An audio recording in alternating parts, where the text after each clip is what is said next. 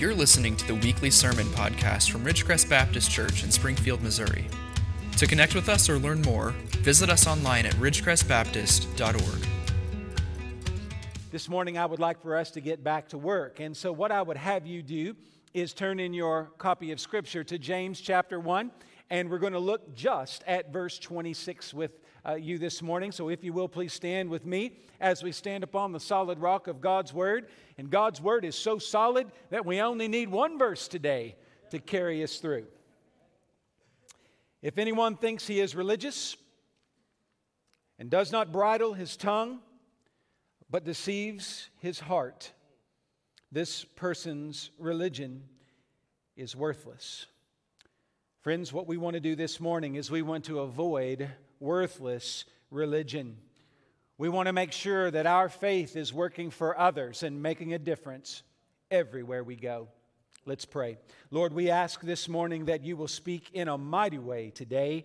And Lord, though that title of worthless religion and avoiding it, we know, God, that's a little hard, a little harsh. But God, we know in this room there's something special, something good, something true. That's what we want to spread around the world, Jesus. And so, God, let your love fill this place, I pray in Jesus' name. Amen. You may be seated. Well, I'll tell you this, since it is Missions Week, I think it's important for you to understand that maybe a subtitle here would be helpful. Yes, we want to avoid worthless religion, but that's so we can spread the gospel around the world. And what we want to make sure is that as we are spreading the gospel worldwide, we are spreading His message and not our own. Worthless religion creeps in when we start putting too much of us into the mix, okay? When it comes right down to it, the kind of faith that the world needs is the kind of faith that comes through the Scriptures by the power of the Holy Spirit in the name of Jesus Christ. And when that is what is filling us, we can change the world. But I tell you this, a life out of control will begin with a heart out of control. Take a look at that text, and it speaks of the person who is deceiving his or her own heart. I'm here to tell you every problem that we face in this world has at its root a heart issue. My brother Johnny, one of the things that he always has challenged me with is he says, "How's your heart?" Because that's where it all begins. And if we're not careful, we will end up with a disaster. When there isn't love, when God's grace isn't filling us, we will have a religion without love, and that is always disastrous in its consequences. We'll talk more about that here in a little bit. The problem isn't religion, friends. The problem is worthless religion. Religion is not the enemy. It's not the problem. The problem is when our hearts get too mixed up in it and we're not listening to the heart of God. Look at that passage of Scripture. I didn't notice this at first, but did you notice that the word religious or religion is mentioned twice in that passage? There's actually two different words here in this one little verse for religion. The first word really focuses on standing in awe of God. So that first word there, when it speaks of if anyone thinks he is religious, that's talking about the attitude of religion. And if you'll look there at the end of the passage, it speaks more specifically about that religion being worthless if the heart isn't right. And that is really the expression of religion. The expression. So on the one hand, you have the attitude of religion, and then the second word talks about the expression. Well, friends, it's pretty obvious. If we don't have the right attitude, we will not have the right expression. Our purpose today is to make sure that we get this right, okay? As it relates to what we do, how we share the gospel here in Springfield and around the world, my primary consideration today is getting our hearts right, where we are truly giving our all to Jesus and that our hearts are being transformed by His message. And when we do that, it will govern our thinking, our talking, and then we will treasure the things that God treasures. And that's what we want to get to today. Our thinking and our talking is moving toward the treasure of the gospel. Amen? It's what we want. We have a treasure to share with the world. In my spare time, since I have so much of it, I've decided to devote some time to reading Russian literature. That's what everybody does, I think. And I've read about everything I can. Leo Tolstoy, I tell you, his books are impossibly hard to read sometimes, but he wrote a little book called Resurrection, and I recommended it. We put that out on the web this week. It's one of those accessible books in Russian literature, and that is saying something. But this story is about redemption. And you think throughout the story it's about the redemption of one person, then you find out it's about the redemption of another. But one of the great lines in the book is this: if you feel no love, sit still. Now I want you to think about this for a moment, because if we're going to talk about the attitude of religion that leads to the action of religion, we need to make sure that before we go out and do anything for the Lord, that we are filled with the love of Jesus. If you don't feel any love, watch out. Your ministry may be all about you and not about God. We want to make sure that we're here worshiping the Lord powerfully so that we feel the love, and so that when we go and do things for God, we're doing them out of love. At the end of our sermon today here, we'll try to bring that down to earth a little bit. But listen to this. There are no circumstances, Tolstoy says, where we should deal with human beings without love. It doesn't matter what the situation is, brothers and sisters, we always have to care for people with the love of Jesus. And everywhere you go in this world, those who are hurting, sometimes they're hurting because of wicked human beings hurting other human beings, but sometimes in the name of religion, people are hurt. Friends, if we do not have love, we must sit still. And so today, be filled with love so that when we go out on mission, we are going to fill this world with love. So let's talk about thinking for a moment, the role of the mind in true religion. Take a look at verse 1. It says it pretty plainly there. If anyone thinks he is religious. I think thinking is a big part of what we do. Now, I don't want to put too much into this, because sometimes we can spend so much time studying theology that we don't practice theology. That's not what I'm talking about. But I am talking about here that you need to make sure that you are thinking biblically. I'm always amazed at how many times the things I do and the things I say, I'll find a scripture and I'll realize I'm not in line, I'm not in step with the scriptures. I'm not thinking properly, therefore I'm acting improperly. I'm not putting it all together. You see, the deception of your heart, the core of your spiritual being, begins in your mind. We want you to be reading good books and thinking good thoughts, because if you lose control for the battle of your mind, you're going to lose the battle for your heart. The mind and the heart are connected, and unthinking Christianity will quickly evolve into unloving Christianity. When we're not thinking about what God's Word says, we are opening a door for disaster. Our neighbors, our friends, the people around us need to experience the love of God. We have in the Scriptures everything we need to share with the world a hope and a joy like no other. And when the mind is governed by the Word, I'm telling you, that's when the Holy Spirit begins to work. The Holy Spirit so often works through His Word. When it is filling your heart, it will pour out of you. When it's filling your mind, you have a good word to say no matter what the situation. Inconsistent minds do lead to inconsistent religion. Listen to 1 John 2:9. Whoever says he is in the light and hates his brother is still in the darkness. Listen to 1 John 3:17 and 18. But if anyone has the world's goods and sees his brother in need, yet closes his heart against him, how does God's love abide in him? Little children, let us not love in word or talk, but in deed and truth. So in other words, if the Word of God is not managing you and guiding you, then what's going to happen is, in your religious activities, you're going to say one thing and do another. And I think that leads to destruction. That's what leads to a faith without works, at least works that really make a difference for the kingdom. Friends, this is a hard thing for us to get our minds around, because we automatically assume if we're doing good things, that's good enough. But we need to realize how we're thinking through things. Why do we do it? Many people, when they're thinking about doing good things, it's for their own reputation's sake. It's for the honor of their family, or maybe even the honor of their church in some non-spiritual sense. I love Ridgecrest. I want to see Ridgecrest successful in the world, but we are about the kingdom. If our number one goal is to look good and just our church look good, we've missed something here. We want to be kingdom-minded. We want to think like the Scriptures teach us to think, and the Scriptures teach us to think globally, to think eternally, to think beyond whatever is in this moment.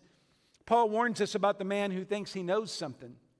1 Corinthians 8:2, or the man who thinks he is something when he is nothing. Oh, brothers and sisters, here's what you need to think.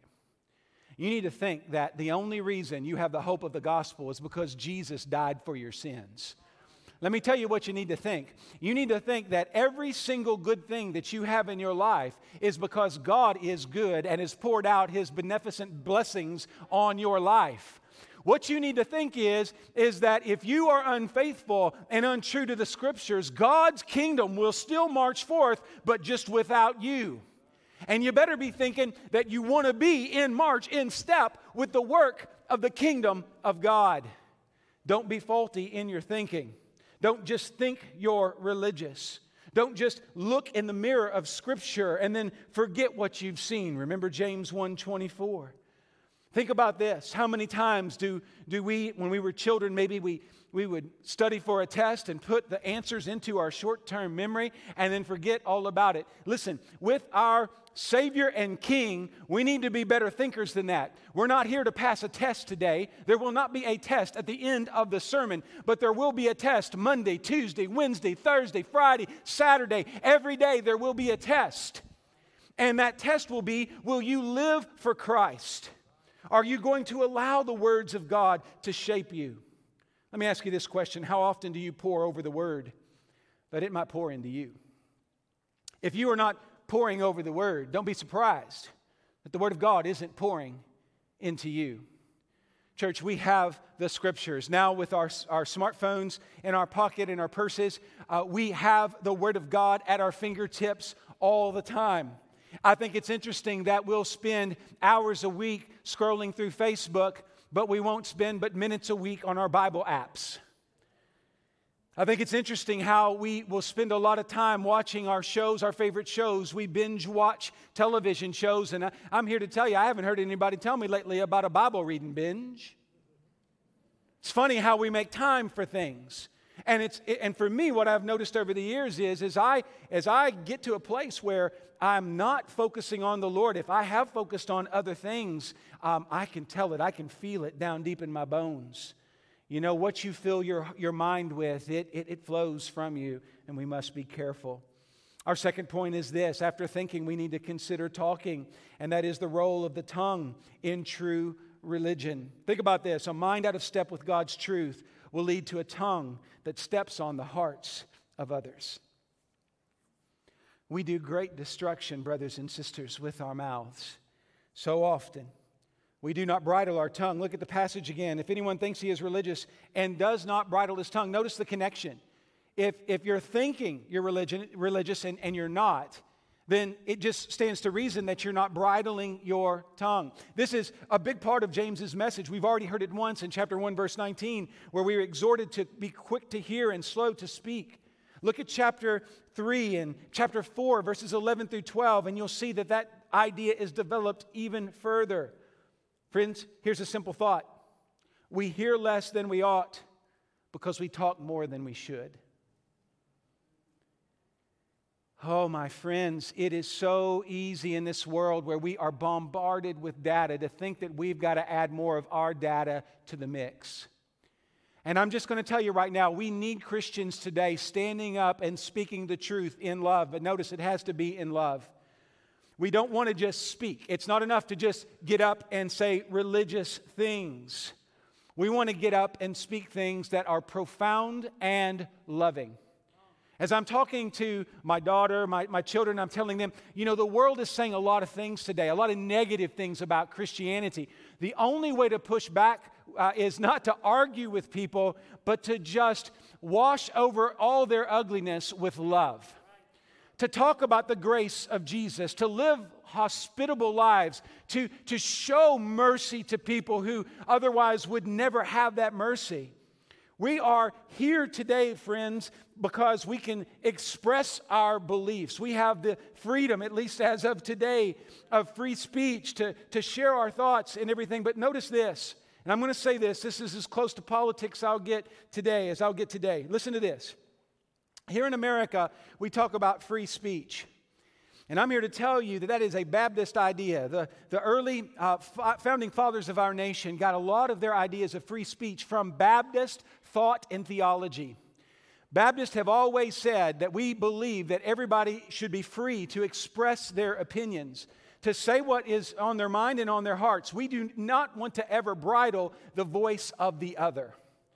We always believe, here's why, we're not afraid of the voice of the other because we believe that the voice of Christ is the best voice, the clearest voice. It will win the day.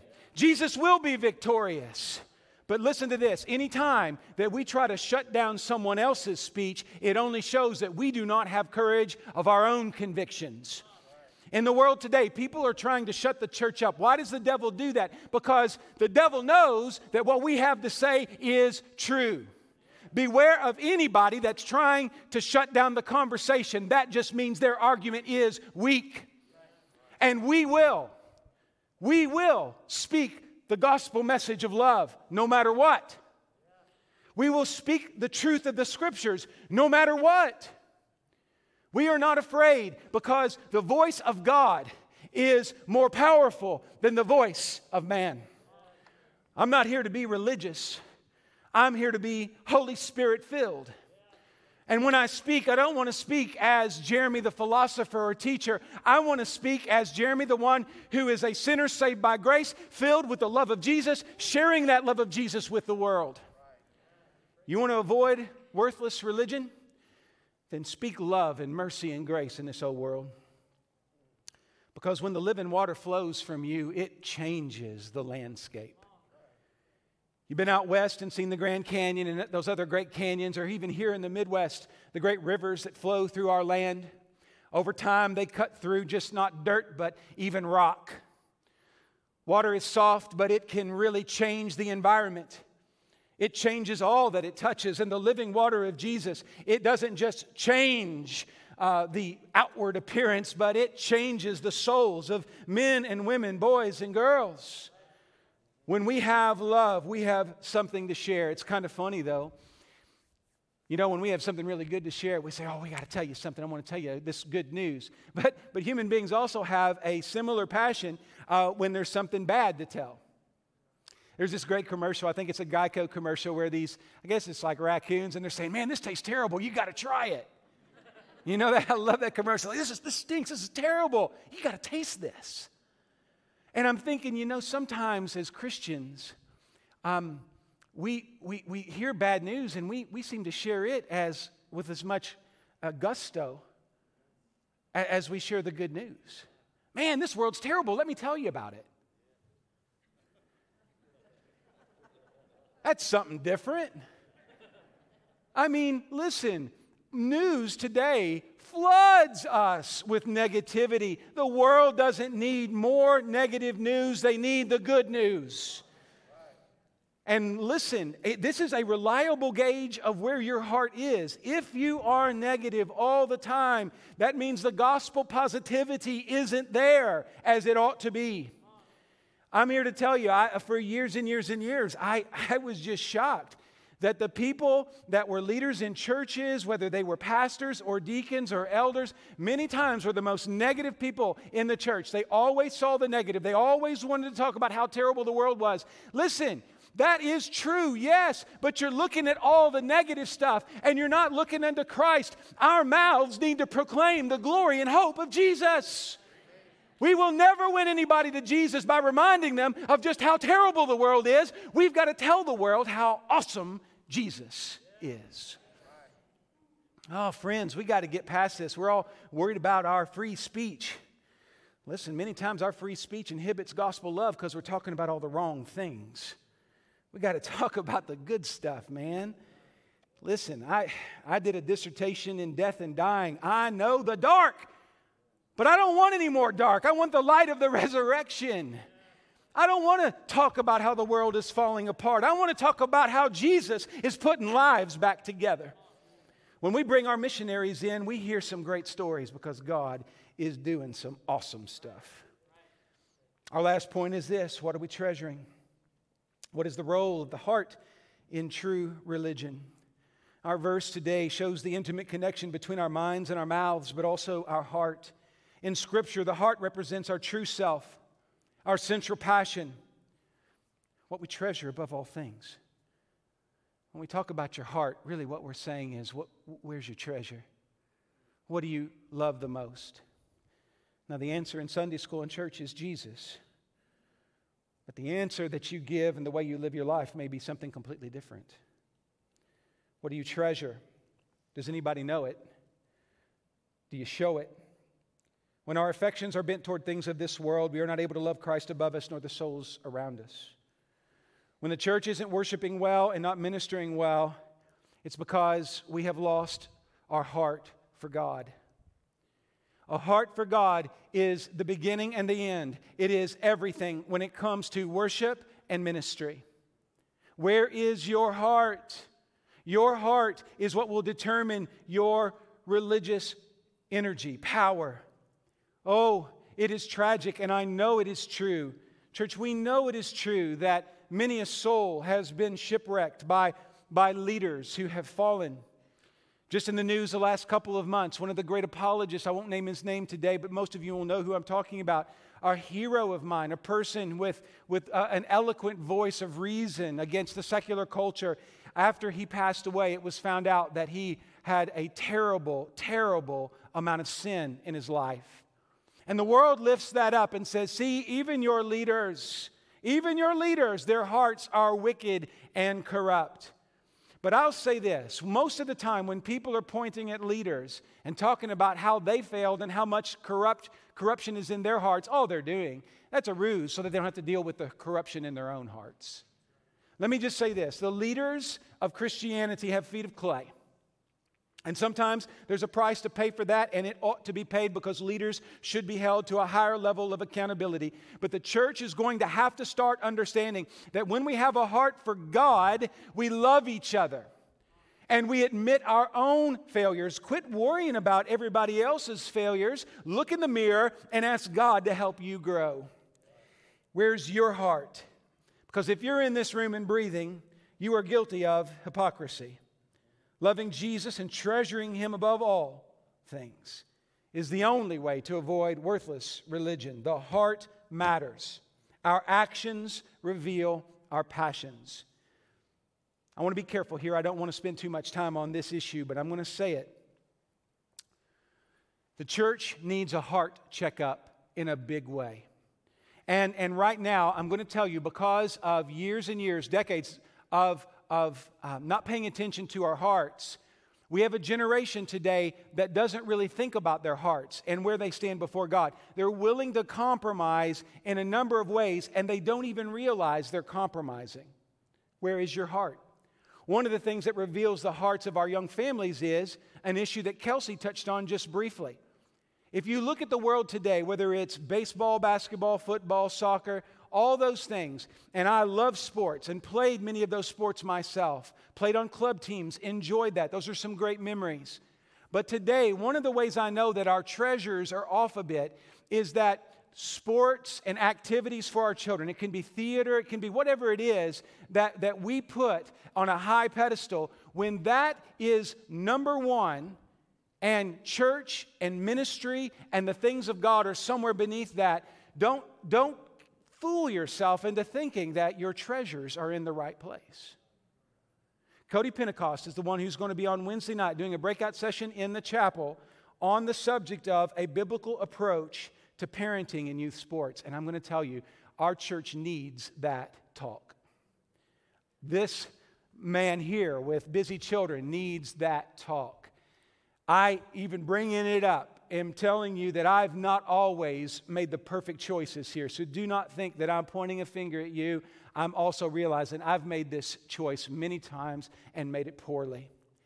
Many of you, since your kids are grown up and everything, you're thinking, whew, he didn't get on to me. You're next.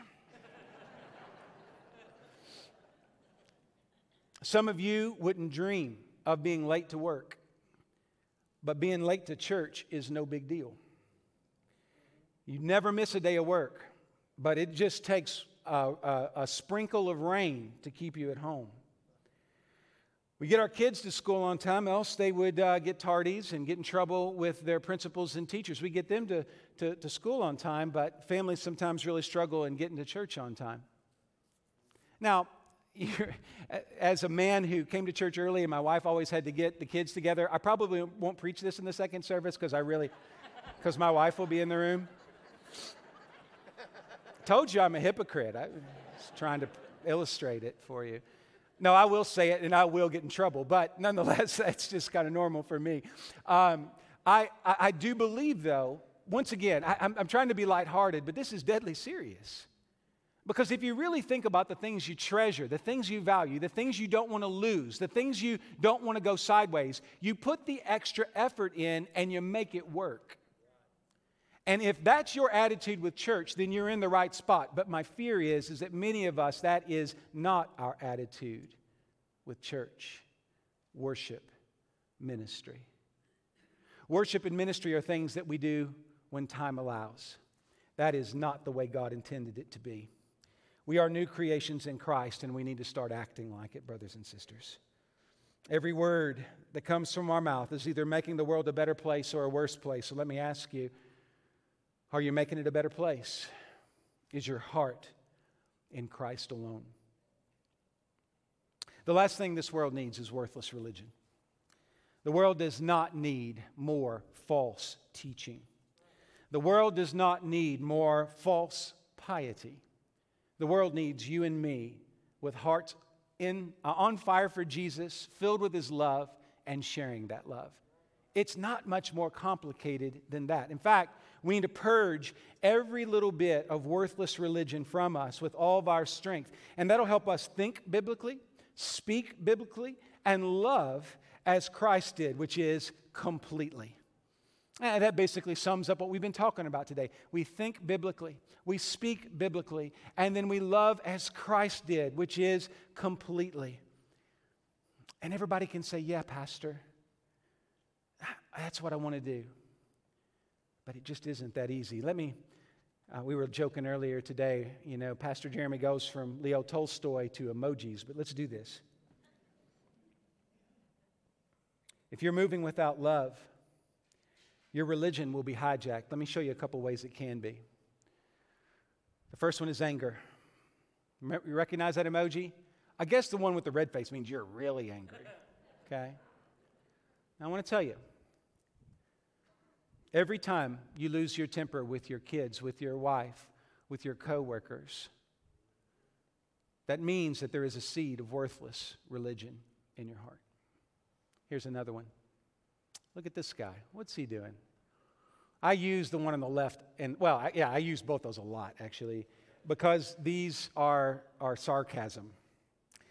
Now, I'm going to tell you, Johnny has heard me confess this. He needs to get saved on this issue, but anyway, he needs to profess it more. He thinks that there's a spiritual gift of sarcasm, and there's not.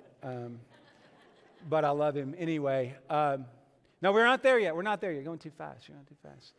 People with that skull, they're going to get really scared. All right. Listen, most of the time, sarcasm is harmless and funny and all that kind of stuff. But when you're sarcastic all the time and it starts to cut, it could mean that your religion has a seed of worthlessness. This next one is really interesting. It's laughter, and the cool kids told me that you don't use the crying face anymore because that's like so last year. You use the skull because you say, I'm dying over here or whatever. You're laughing so hard it's killing you, right? I don't know. Listen, I don't make up these rules. Don't look at me funny. It's not. What do I know? But sometimes laughter is just, when you find somebody that's always making a joke and cutting up sometimes, it's because they're not being serious about the real issues in their life. Laughter is a beautiful thing and often a sign that we are right where God wants us to be, but sometimes we use our laughter as a foil so that we don't have to be serious about the deep things of God.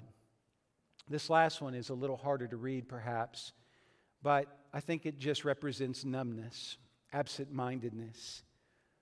It's not that we're thinking horrible things or doing horrible things. It's just that we're not thinking about the things of God at all. I have to tell you, of all these things, the one that scares me the most is that last one. Because the majority of people in the church, let's put it this way, that are on the church roll, they're probably not out there worshiping the devil or anything, but they just don't seem to care anymore about the things of God. Worship is something that happens occasionally. Bible reading and doing ministry is rare. Boy, there's a seed of worthless religion there. It's time to purge all those things, brothers and sisters. It's time to get real. And listen, I'm going to ask you to do this. I told you that if you don't have love, sit still. But let me just change it around. I'm going to argue with Tolstoy for just a moment here, dare I? I'm going to say if you're not filled with love, then don't sit still. Come to the altar. Because if you don't get love filling your heart, then you're not going to be able to go out and do the mission work that we need to do for the kingdom of God. Your neighbors need you filled with true religion, true love, the gospel. Thanks for listening. For additional resources, to learn more about us, or get connected, visit ridgecrestbaptist.org.